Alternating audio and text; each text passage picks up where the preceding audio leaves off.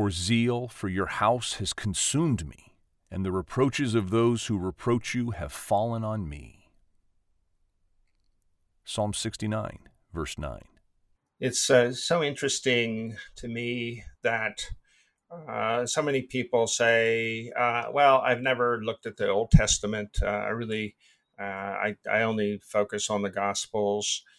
But one of the problems with that idea is you're kind of chipping away at the very foundations and the very reason for the existence in the Jesus of the Gospel in the first place. The reason I bring that up is Jesus quotes in John 2:17, the zeal for your house will consume me.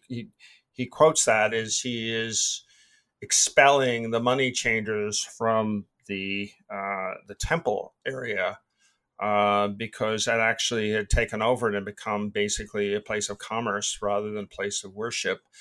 And he, as the Son of God, is incredibly deeply offended by this. And of course, so should we be. Yeah, you can't understand the New Testament without the Old Testament. And they're so very clearly linked. I mean, in fact, the gospel writers and pointing to Jesus as the fulfillment, in Jesus' own words, he's not nullifying the Old Testament, but's come to complete it and be back in its original intention, have all of these allusions back to Jesus. Jesus is the new Moses for Matthew, and John points to Jesus as the new tabernacle, came and made his dwelling. He tented in our midst. The fulfillment of Jesus as being the one who completes what Elijah and Elisha were declaring. Jesus takes on the name, the Son of Man, from Daniel, clearly pointing to himself to be the long expected one, the Messiah who was coming as the new king. Establishing everything. I love the Hebrew scriptures because they really set me up to understand Jesus.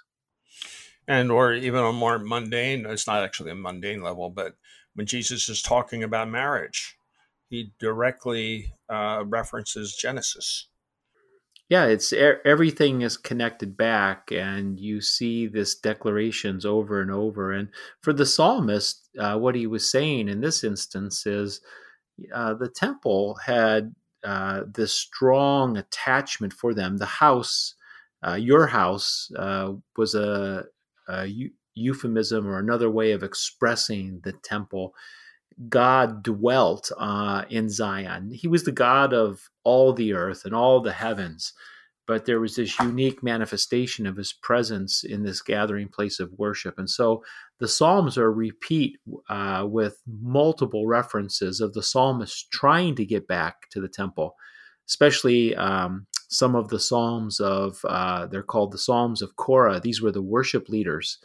And a couple of them, they're situated out away from Jerusalem, one in the northern kingdom. And the declaration is, I want to get back to the temple, because there's something about a sense of security when you're close to the presence of God.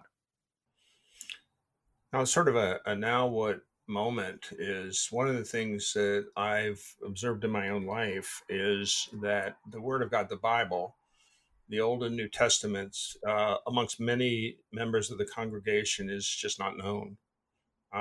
So you get these sound bites from the Gospels every Sunday, but you really don't get the sense that this has any strong attachment to your life, and that your life has actually got strong attachment to generations that have come before. We talked about a little child, your grandson, the other day, and the moments he's going through in his short life of learning parameters and learning boundaries, actually. And I think that we're so diminished when we kind of live outside of the Bible. We've chosen other things to kind of place all our marbles over here in another place. Whereas the only place, in a way, our temple is, the Word of God. And not to know it is really actually to diminish who one is as a human being in a funny kind of way, because we don't know very essential parts of really what is our story in connection to God's story.